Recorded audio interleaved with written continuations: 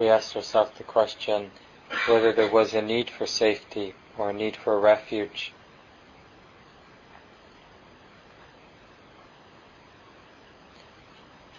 And the important thing about that question is that it needs to come from right here and now, so we can just check in, especially if you're feeling a little bit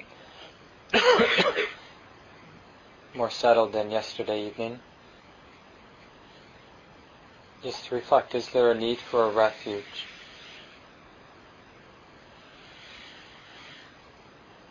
One thing you might be noticing now, that even though your body feels relatively good, having just had some walking, you can feel probably that it's not easy having a body, and it's going to start to hurt after sitting all day, or maybe it's already hurting.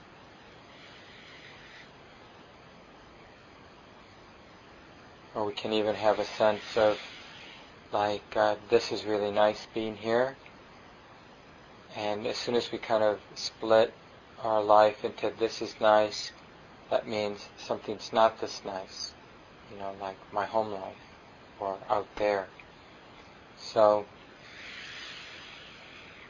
even when we're feeling, I'm not saying you do feel this way, but even if you are feeling serene and comfortable and happy, it doesn't take too much imagination to see that we still want safety or still need safety or refuge. And then the second question last night is, well, does such a refuge exist? And then the third question is, well, what is its nature? So I want to talk tonight about one particular instruction from the Buddha about whether or not this refuge exists and what's its nature. And we'll just continue the discussion, and I'll continue the talk, and we'll continue the discussion for the next couple nights as well. But tonight, this basic point that the Buddha offers us, which is, yes, there's a refuge, and this refuge is within. So the Buddha is suggesting to us that where we tend to seek our refuge in the things of the world, which include our ideas, that's not it. That it's something within.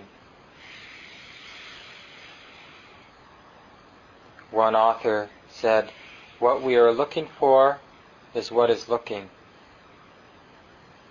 And I talked a little bit about this last night, that there's something very simple and pure and available that the Buddha is pointing to. One of the more famous teachings near the time of his death, the Buddha said this to Ananda, after Ananda was lamenting the death of Sariputta, the Buddha's chief disciple, who was a really important mentor for Ananda. And the Buddha said, after telling him, reminding Ananda that everything that arises passes, and reminding him that even though this great monk has died, that the teachings haven't been diminished in any way just because somebody's passed away. And then the Buddha said, be islands unto yourselves, be refuges unto yourselves. Hold fast to the Dhamma as an island. Hold fast to the Dhamma as a refuge. Seek not for refuge in anyone except yourselves. Whosoever shall be an island unto themselves, and a refuge unto themselves, it is they among seekers of enlightenment who shall reach the heights. So of course the Buddha is not suggesting we become self-centered. That's not what he means by taking refuge in ourselves. It's not the personality we take refuge in. It's basically something not outside of this moment. It's in the very nature of the mind, or the very nature of the heart, that we're taking refuge. And Milarepa, an 11th century Tibetan saint, says something similar, where he says, I attain all my knowledge through observing the mind within. Thus my many thoughts become the teaching of the Dhamma, and apparent phenomena are all the books one needs.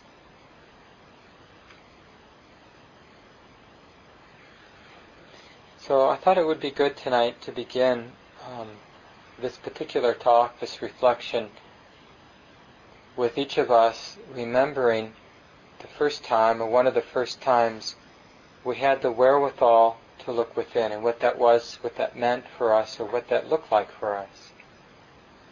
You know, especially as younger people, we're very much focused on getting things or seeking our happiness in terms of the particulars of our life. But at some point we got interested in turning within, or maybe we're right at the point of getting interested in turning within. But just think about that for a moment, where you first came upon this teaching or this instruction to turn your attention within, or to look within.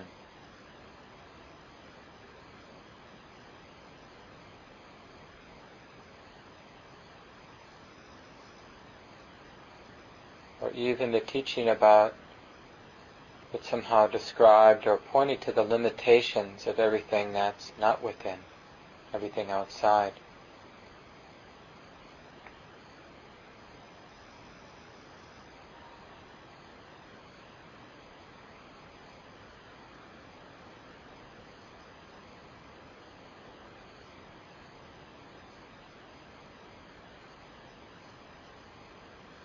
I can remember distinctly a couple things. I did this reflection earlier this afternoon, and one thing I remember, it's not exactly what I was talking about, but I think it's related. When I was very young, not an adult, I was probably 10 or 12, somewhere in there. And I just realized at that point the amazing power of imagination, like that I could entertain myself just by imagining things.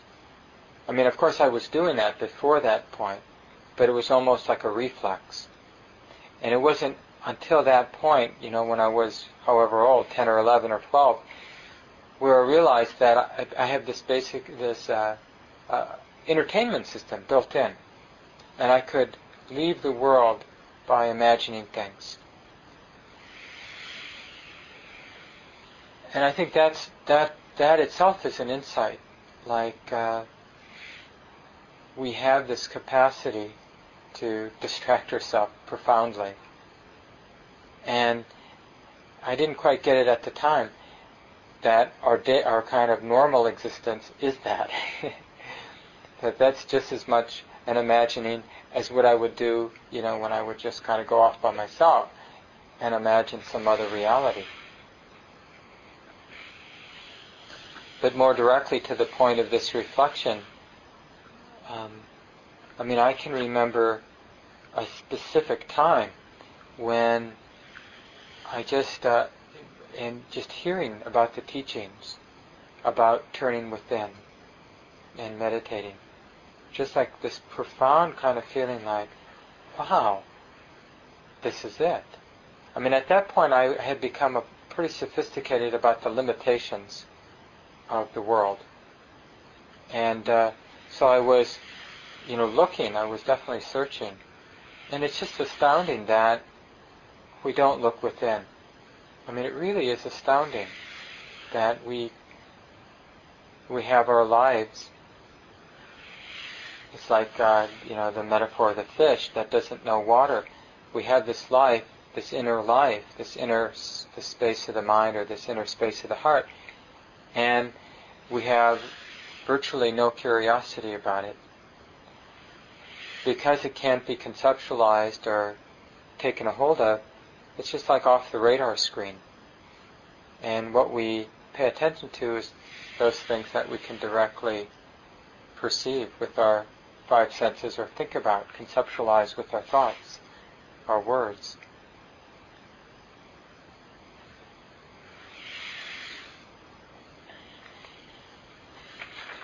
Anybody have a particularly interesting story about when you first discovered this possibility of turning the mind within, using the mind to look back on itself?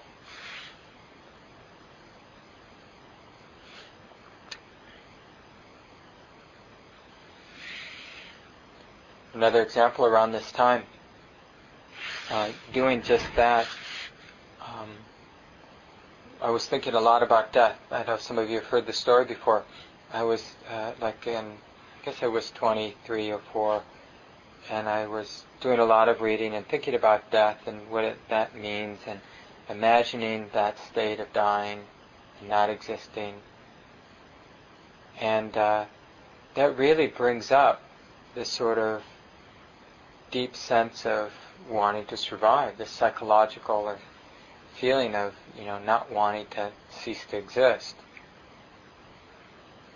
And at some point my mind just sort of flipped back on itself in that reflection, because of course I was conceptualizing death, I was thinking about it, but I was also using my own experience, like what it feels like to not be dead now, and then to imagine not that. And so as I was doing that, mind sort of did a backflip and asked the question, like, well, where's the problem? Who would be bothered? And it may not sound like much, but what was amazing is that it was the first time the mind questioned what the mind is, what I took the mind to be. And we never do that. We just assume we know what the mind or the heart is. Right? Does anybody sort of have any doubt what your mind or heart is? I mean, we have this amazing arrogance about this inner space. What we take to be the self, who I am. We just think, well, I don't need to investigate it because it's me. So this is the direction the Buddha points, is using the mind, the heart, to look back at itself.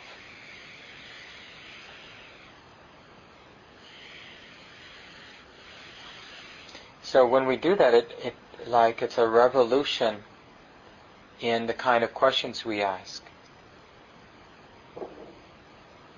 So instead of normal questions are things like, well, what can I do to be happy? What can I do with my life to be happy? What kind of choices should I make to be happy? What do I need to avoid in order to be happy? What should I be thinking about to be happy? What should I not think about to be happy? But once we do this backflip with the mind, and we realize that there's something to know here, then the question becomes, well, what is this? What is this thing I take the self to be, or the mind to be? What is this here? What is its nature?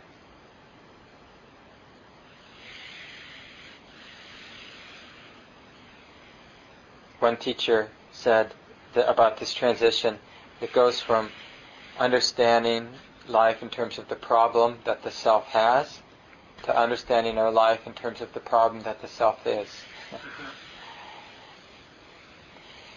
And we open up to two things, really, when we start to look in this particular way. Use the mind to know the mind.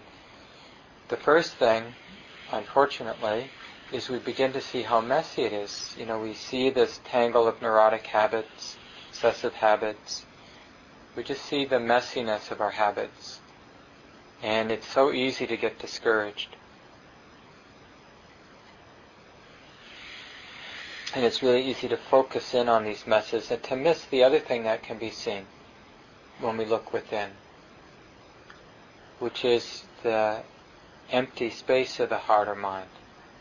The luminous, empty space of the heart and mind. I'll talk more about that tomorrow night.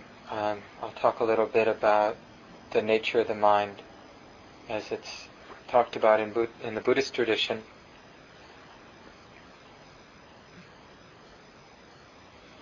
But tonight I'll talk a little bit more about when we use the mind to know the mind, how not to get discouraged by what we see. Because that's such a common thing, to be discouraged by what we see. And there's such a funny part in Sharon Salzberg's book. Hopefully some of you have read it, Faith. It's a really nice book. And she talks about going on a retreat.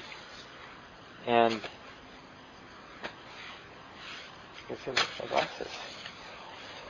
about going on a retreat a long time ago. And they rented a place, I think Martha's Vineyard or Cape Cod, somewhere. And in that house there were some books, and one of them was the Peanuts book. I guess actually it was on the desk where the room she was staying. And you might remember this particular one where Schultz, the cartoonist, would have Lucy in her little doctor's booth. And so she's in her little doctor's booth with the doctor is in sign, and Charlie Brown is sitting there. She says to Charlie Brown, "You know what your problem is, Charlie Brown? The problem with you is that you're you." Of course, Charlie Brown is crushed and says, "Well, what in the world can I do about that?" And in the final frame, Lucy says, "I don't pretend to be able to give advice. I merely point out the problem." So this can be our predicament. We get a sense that I'm me, that I am this collection of neurotic habits and fear and cravings, and it's enough to drive us crazy, literally. To see this collection of conditioned habits is really intense. It's really intense to start being sensitive to the conditioning in the mind.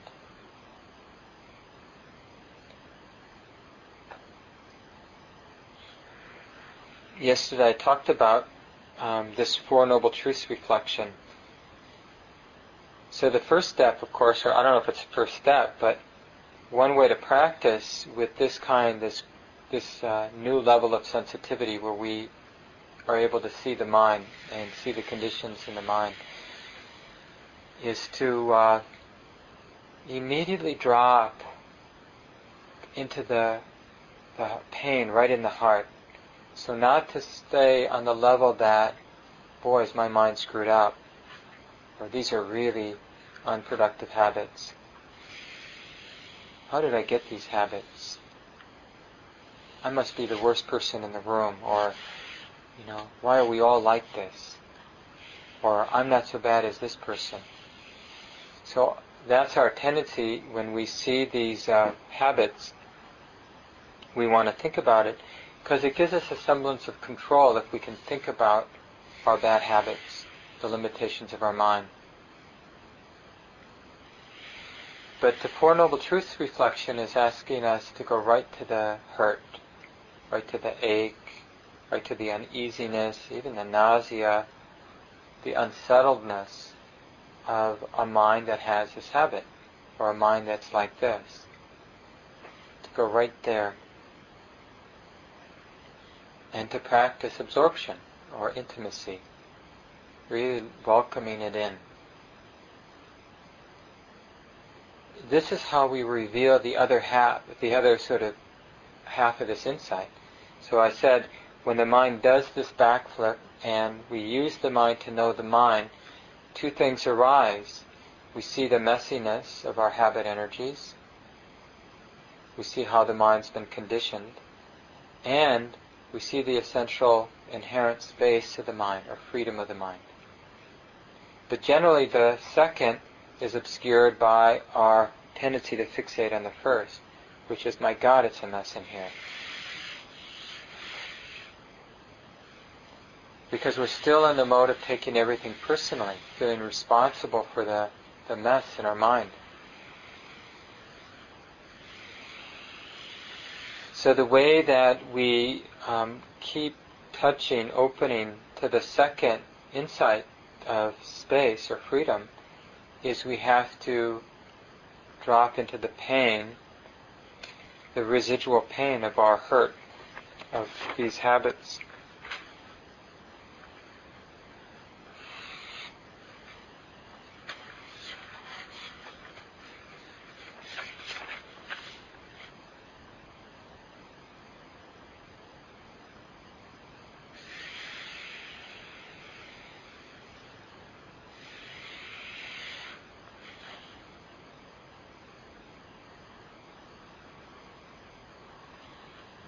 In a sense, this is what Milarepa is talking about, where he said how the thoughts, all his thoughts became the teachings of the Dharma. So in that mess, in learning to be intimate with the mess, we're really seeing the three characteristics. We're seeing that these thoughts are ephemeral, they come and go. We're seeing that any attachment, any identification with the thoughts, even beautiful thoughts, is suffering. And we're seeing the conditional nature of the thoughts. This is why this path is called practice. This particular aspect really is practice. Learning, being willing to return over and over again. I mean, I don't think it's wrong to say, I don't think it's an exaggeration to say that there's basically one humiliation after another.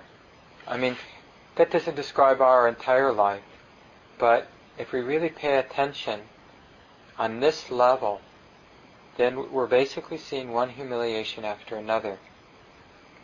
Because on this level, the conditioning of the mind doesn't work. It's like it's fundamentally limited, and so it will constantly be making mistakes because of its limitations. And we do one of two things. What we usually do is we cover up the mistakes the conditioned mind is making. And the transition is we're getting interested in the mistakes. See, we won't actually let go of our identification with the conditioned mind, with these habits of mind. We won't let go of them until we see directly over and over again how limited they are. And it's really, what's so interesting is that our life works much better when we're not identified with the conditions of the mind. We think that to get through a situation in our life, like to get through our intimate relationship, or to get through our job, or to get through the retreat, that we have to rely on the one thing we know well, which is our conditioned mind. But if we really look, we see that it's not up to the task.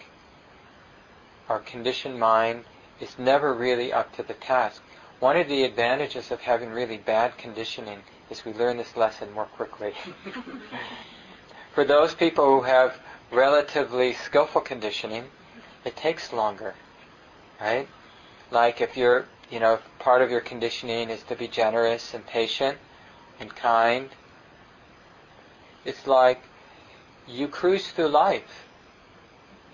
And it may not occur to you to look at the limitations of the conditioned mind, because the conditioned mind works reasonably well, certainly relative to other people who seem to be having a very hard time in life when we look around.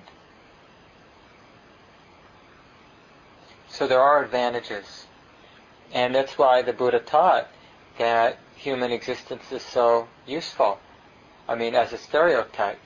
Because if you're in a more refined realm, you're basically like those people who seem to do pretty well, although they're not self-reflective at all.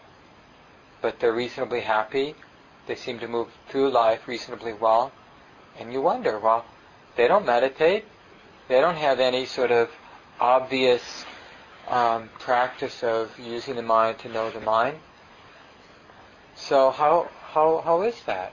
Maybe I should do what they could do. Well, if we could do what they could do, we probably would. But if we're in the place where our life is a balance between happiness and suffering, then we have this other possibility. Because without suffering, we don't wake up. The Buddha, in several places, talks about this, about the place of suffering. There's one sutta where he says, just as, practitioners, when rain pours down in thick droplets on a mountaintop, the water flows down along the slope and fills the cleft, gullies, and creeks. These being full, fills up the pools. These being full, fills up the lakes. These being full, fills up the streams. These being full, fills up the rivers. These being full, fills up the great ocean. So too, with suffering as approximate cause, faith comes to be. With faith as approximate cause, gladness. With gladness as approximate cause, rapture. With rapture as approximate cause, tranquility. With tranquility as approximate cause, happiness. With happiness as approximate cause, concentration, or unification. With this unification as approximate cause, the knowledge and vision of things as they really are, or insight. Dispassion, with dispassion as approximate cause, liberation. And the interesting thing in this teaching of the Buddha's is that it starts with suffering. Suffering is the necessary condition for liberation. That's sort of interesting. Because suffering does one of two things. This is another talk the Buddha gave where he said this. I'm paraphrasing now, but he said something like, suffering leads to either more suffering, he goes into great detail about beating of your breast and lamenting and sorrow, lamentation. So suffering either leads to that, or it leads to search. It leads to waking up. We basically rethink our strategies in life. That's one of the things suffering can do for us, is it can be the cause for us to ask, what am I doing? How is the mind relating or holding or being in this moment? And does it have anything to do with the experience of suffering? So it sets up, it doesn't always, of course, or a lot of times we suffer, and all it does is lead to more suffering because we lament or we wish it weren't so. But sometimes, when the conditions are just right, the experience of suffering is the cause for an authentic questioning, a wholesome questioning. What's going on here? Or as the Buddha said in that particular sutta, is there anybody who knows anything about suffering? Because if there is, I'd like to read or see that person or hear from that person. So we go looking, we ask our friends, I'm suffering. Do you know anything that works? I feel limited by my mind and by this life. We look for people who don't seem to be suffering, and we see if they can share anything that's useful for us. Some people who aren't suffering can't share anything useful. Either because they fit that first example where they haven't had enough suffering to ever question, so they have no reason to understand why their life is the way that it is. They haven't been reflective at all in their life. There are a lot of happy people who aren't reflective at all.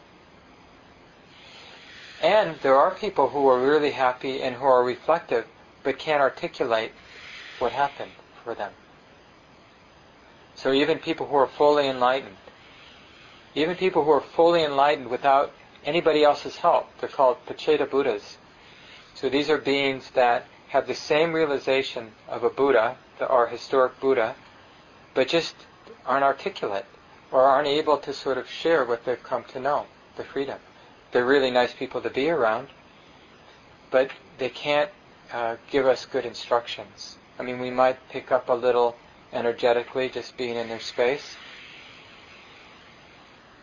but they don't have the talent to understand what their mind did and then articulate it in a way that's useful.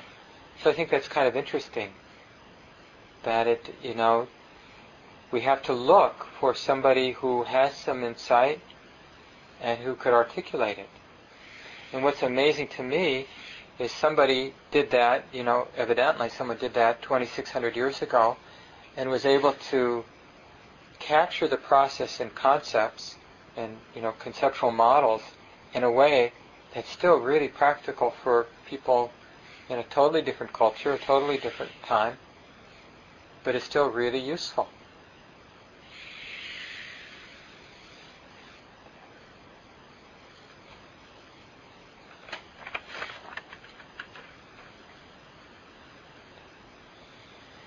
So what's useful for us being on retreat and then just generally is to be really practical about remembering this backflip, this backward step. Normally we can characterize our lives as having some forward momentum. So the self is in search of happiness. That's that forward momentum. And this backward step is we're letting go of that basic way of relating in life, which is the search for happiness. And so the backward step is a step toward understanding, not toward happiness directly, but trying to understand who wants to be happy, or what is the nature of this wanting to be happy. How does it come to be, this wanting to be happy? Who is it that wants happiness? Where is this happiness to be found? So we do this backflip, and then both the glimpse of the essential freedom of the heart and the understanding of how we work with the messiness in the mind, it's good to have a placeholder to remind us about both of those things. And this is where it gets a little tricky. Without a placeholder, without a symbol, we tend to get caught up again in this stream of our culture, which is just to seek happiness in the world and to be content with distraction. And so we need to create powerful enough symbols or placeholders. So of course, we have things like a statue, and some of the statues, we look and we see, the Buddha has a really serene look on his face. And that can remind us, here's the Buddha living out in the woods, wearing robes made of rags, eating whatever is served to him, dealing with a bunch of people who probably had problems with authority figures, like we all do, and all the other stuff that happens in life with the human body, with the human mind. And, as a symbol, the artists always do the best to give the statue the characteristic of serenity, peacefulness. And the Buddha has different mudras, ways of using his hands. Sometimes you see the Buddha with the hand up, not like this. This is a mudra of dependent origination. It's sort of the wisdom teachings. So another one, the Buddha has his right hand up, which is the fearlessness mudra. Don't be afraid, it's okay. And sometimes he has his hand touching the earth, which is asking the earth, Mother Earth, to bear witness that he's done his practice, that he's not confused by his mind anymore, by the conditioning in his mind. Sometimes you see the samadhi mudra either with both hands or even just with one hand, and that's the tranquility or the quietness of the mind, the stillness of the mind. So we have these various archetypes or symbols to remind us about what's possible, about turning within. And it's good to remember that. Like, I remember another time, this is like about a year into my practice, my meditation practice. I was living in Berkeley at the time. And I was just, fortunately, one of my best friends from college ended up going to graduate school where I was at UC Berkeley, and we both had discovered meditation apart from each other, and then ended up back together. It was really nice, and so we were both pretty gung-ho practitioners, sitting twice a day, in the morning and the evening. And one day, in the evening, we were just sitting there, and for whatever reason, my mind really quieted down in a way that it hadn't before. And I'd been pretty serious for a year, every day, almost every day, for a year, and maybe a couple times a day. And but my mind that evening, for whatever reason, really quieted down. And I was just so amazed. I mean, it kind of was astounding that, I remember that sort of like, I'm just here in this ordinary room with my ordinary friend doing this practice that I've been doing, and I was just feeling like this very deep peace and tranquility. And I was just like, it just like completely changed my relationship to all my sense desires, like good food, sex, good literature, and all the different things that I liked. It just made it like, this felt so good. And all I did was quiet my mind. And it just felt like discovering I'm in the candy store and everything's free and available. Of course, those moments have been pretty rare. But it doesn't really matter, because as soon as we know that that's there and it's free and it's available, it really changes our orientation towards the world. That kind of happiness and peacefulness. It's such a unique kind of pleasantness that shows up the other worldly pleasantnesses that we're more used to. Of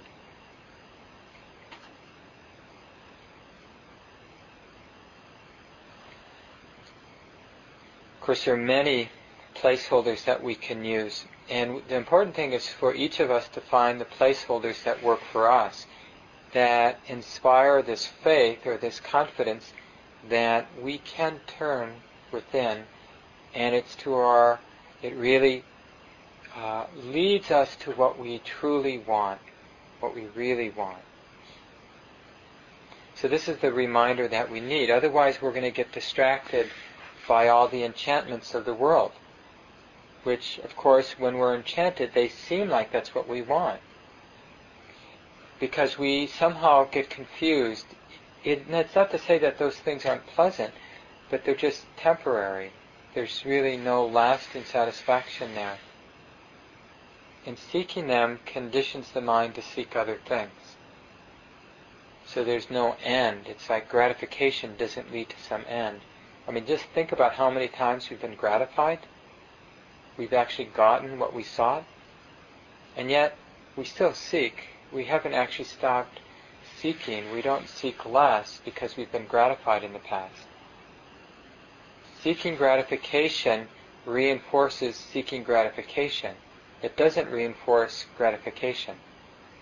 It reinforces the seeking of it.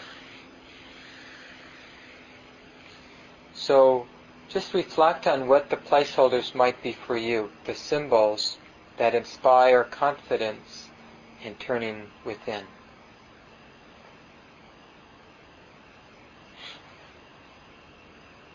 You often see the Buddha sitting on the lotus, which is sort of an interesting symbol or placeholder, because the lotus, comes out of the pond, the swamp, and it represents a kind of purity. But the important thing is that this purity arises from right here and now, from the messiness of our life. So this is a useful symbol too. It's that, I don't have to go somewhere that's pure, like some pure monastery, become a pure monk or a nun, away from this troubled worldly existence where people expect me to have a nice car or, important ideas and opinions. But right here in the messiness of our lives, there's purity can arise. So that's a useful symbol. There,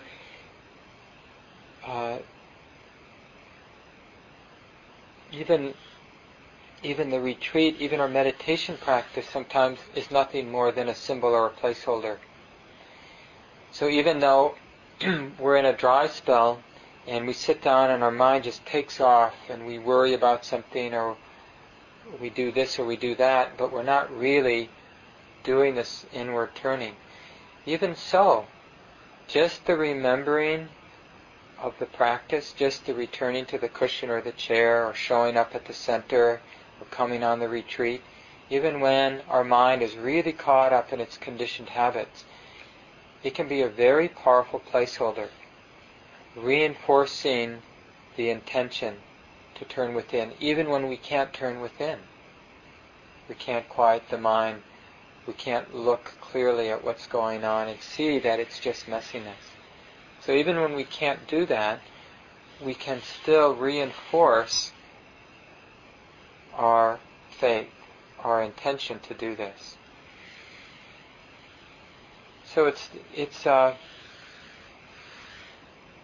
important never to disrespect people who maybe don't have what you would consider a meditation practice or a deep spiritual life, that are quite devotional. Because not always, but often this devotional energy is a seed. It's basically saying to ourselves that there is purity, there is freedom. I may not know how to realize it. I may not even know where it is. I may not even know where it exists, what direction it exists. But I have faith, I have confidence that it's somewhere. Now, a lot of us might kind of like boo-hoo that as some kind of idealism. But there's real power in that faith. And without that faith, someone is likely to just be cynical, or basically just live as an animal, just trying to survive, trying to get as much as they can for themselves. So we have to respect whatever kind of step in the direction of freedom that we're able to make, or another person is able to make. We need to respect that and understand that human beings can just do what they can do. And depending on the particular conditions of a person's life, all that may be possible for us at a given time is simply to have a symbol for the possibility of true happiness or freedom. And then we have to practice being content with that and really working just with that. And then when conditions change, we've got some momentum. That faith is real momentum. It's like there are many examples of people who had all kinds of difficult circumstances, maybe had a lot of children or a lot of illness, and weren't able to practice, but kind of maintained the faith. And then when the conditions changed, the practice developed very quickly because they had faith in this particular path, that there's something to do with the mind.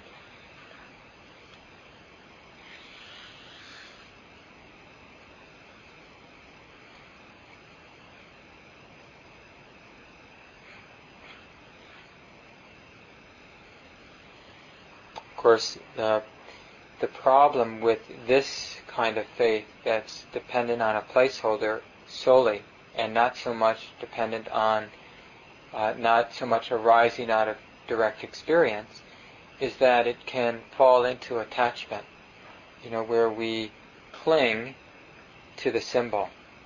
So our devotion, we basically, that old Zen phrase of the finger pointing to the moon, and we start getting attached, clinging to the finger pointing to the moon, and we forget about the moon. We forget what the finger is pointing to, what the Buddha represents. So we might be very devotional and bring flowers and burn incense, leave fruit for the Buddha, the statue, but we have no idea what it means anymore. Even that it means purity, or even what that might refer to, what purity might refer to.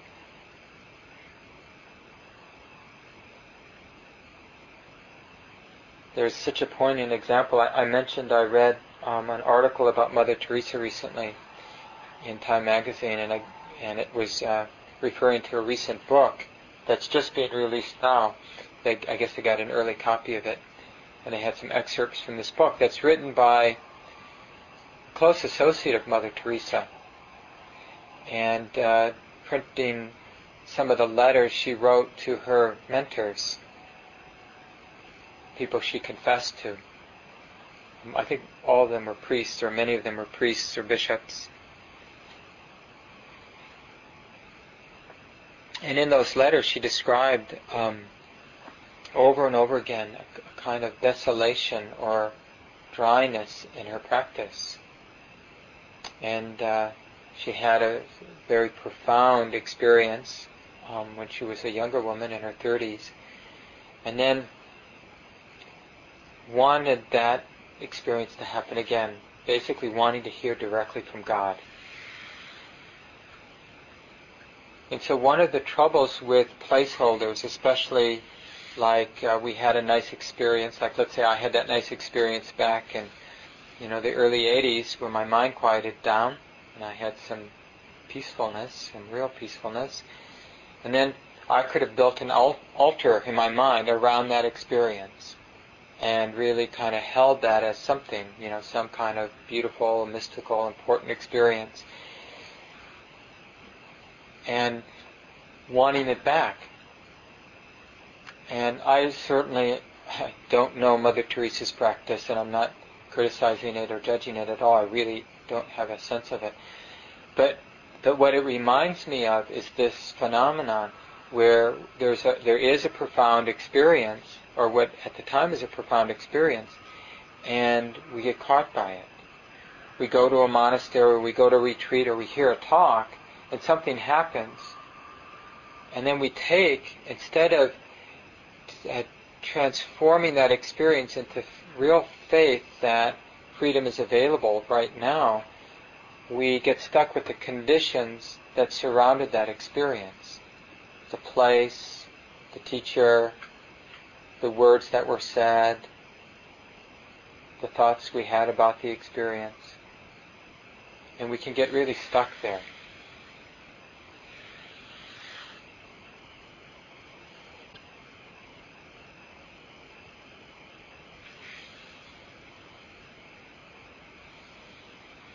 So it's this part of faith, using symbols, using our memory. I would consider this in the same place. It's like one of these very tricky places in our practice, but a place that can't be avoided, because there's so much useful energy in creating a placeholder for this possibility. And what we want are more and more sophisticated placeholders, so that there's a real pointing. The placeholder actually has some important information embedded in it. It's like with our memories of moments of freedom, for example, those memories can go in the direction of sort of idealistic visions, where we kind of elaborate the situation and paint it, make it nice and sort of beautiful. Or we can practice turning that memory into something. It's basically like Milarepa said, this is the teaching of the Dhamma. So what we remember is how that experience came to be. We remember the conditional nature of that moment of awakening or that moment of freedom. So it reminds us to do what we did back then. Instead of kind of worshipping that particular moment, it's an inspiration to replicate it right here and now. These are the kind of placeholders that are really useful for us.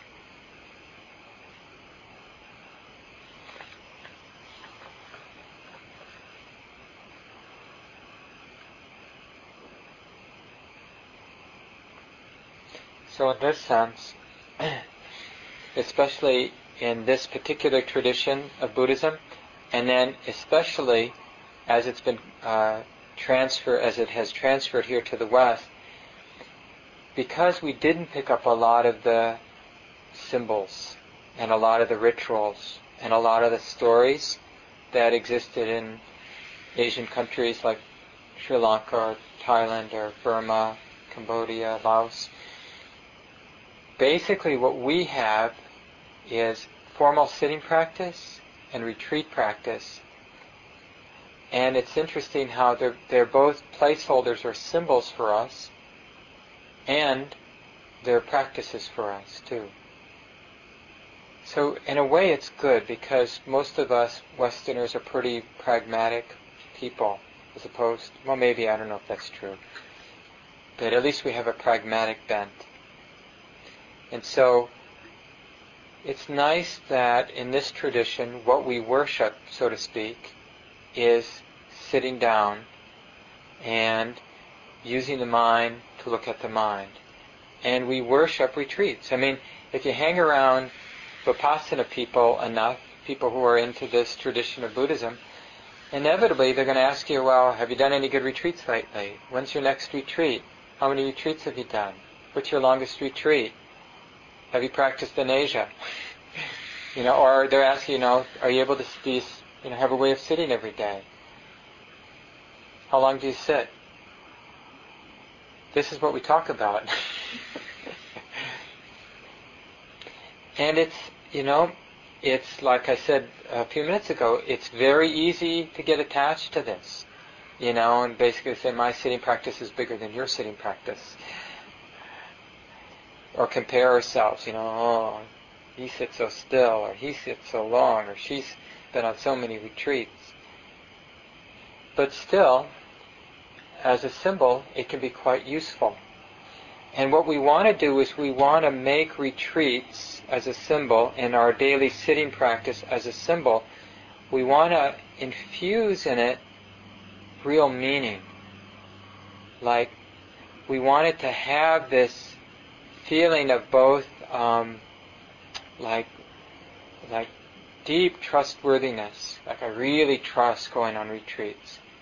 They may be hard, but I really trust them. Sometimes you hear, especially experienced practitioners, that's what they say. If you ask them the inevitable question, how was your retreat? Which is like one of these questions we should never ask each other, but we do anyway. But if you ask a seasoned person, how was your retreat? They'll have an answer like, it was difficult, but really good. It was a difficult retreat, but it was really good. It was really good to be there. I'm so glad I did it. So whether the retreat was full of really nice experiences or full of really painful experiences, the real answer to that question is, it was really good to do. So that's one of the things we want to infuse our daily sitting practice and our retreat practice. That's the part we want to remember. So when we hear the word retreat or sitting practice, synonymous with that should be this feeling of real wholesomeness and trustworthiness. Like, this is a good thing to do.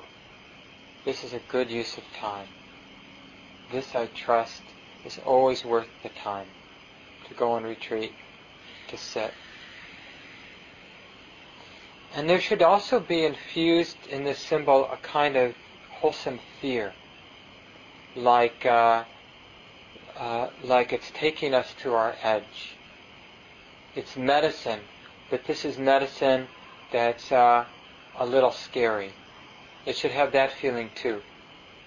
So on the one hand, it has this feeling of being like, this is the right thing to do, this is wholesome, this is something to trust. But at the same time, it should feel like a little scary for us. So that fear, you know what it does? It really brings up respect. Like, we respect our practice. It's a kind of humility around our meditation practice and around retreat practice. Just like we'd have some humility if we were asked to go on an adventure that we hadn't done before, climb a mountain or go to a country that we're not used to, or, we'd have some respect. We'd really prepare. We'd learn the language if we could, or we'd make sure that we've read about people who've done it before. And we have the same thing about meditation practice, like we're doing something that is a little dangerous. And so we want to be really prepared to do it right. We want to be clear about the instructions. We want to have the proper supports, put everything in line, get everything ready. So this is just an encouragement for the way to use this retreat for the rest of the days that we have, and each particular sit, and each particular walking practice, each particular meal. Basically every part of our retreat experience, but especially the sits, because they'll be our placeholder when we're away from the retreat, our daily sit. And to infuse it with a kind of respect and awe, humility, and to infuse it with a kind of trustworthiness, like really seeing that it's pure. It's like the real beautiful thing in our life, this sitting practice, where we're manifesting a great purity. Because in the rest of our life, a lot of less wholesome habits get triggered all the time. Neediness, fear, aggression, competition, dullness or distraction. A lot of these tendencies get triggered all the time. But in our sitting practice, we're not, those of course arise a lot, but that's not the intention in our sitting practice. The intention is for clarity to arise, and forgiveness and acceptance to arise, and peacefulness and stillness to arise. So our intention is very different.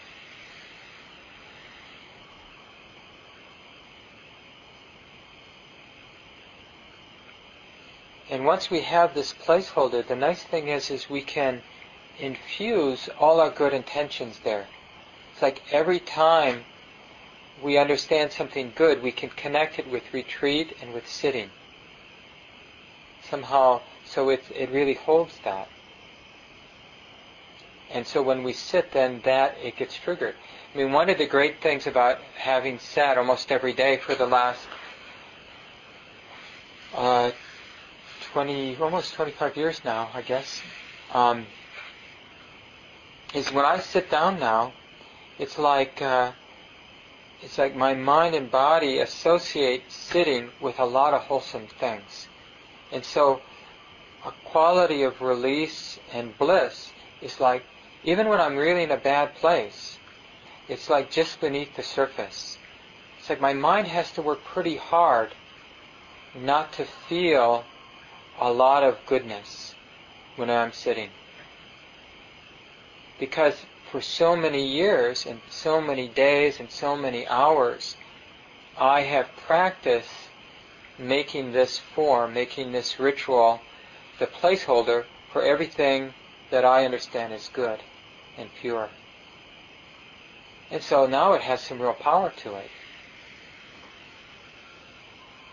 And I have a lot of confidence and faith, because then my practice delivers.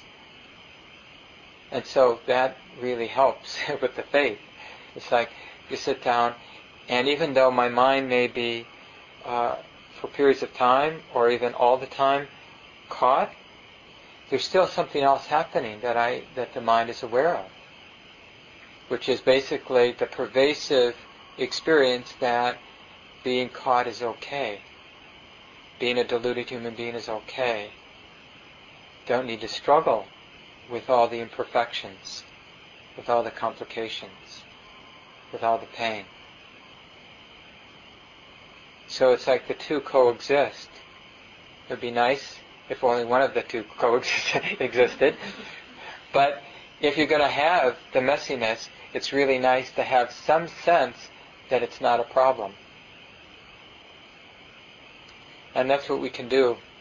And especially on retreat, we can build some momentum.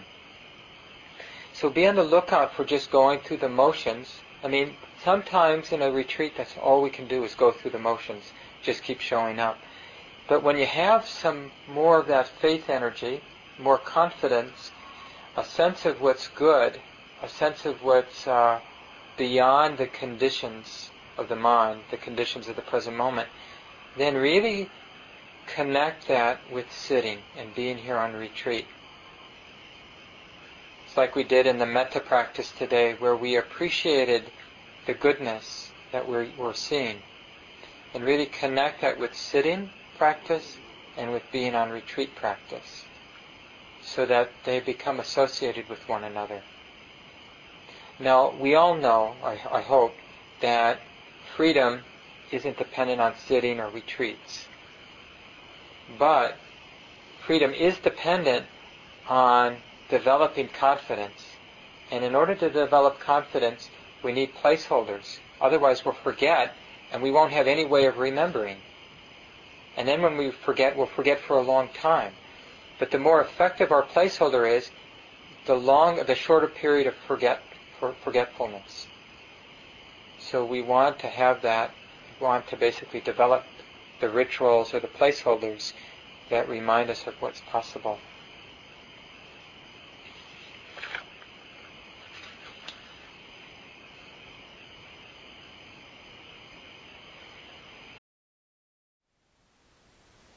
Thank you for listening.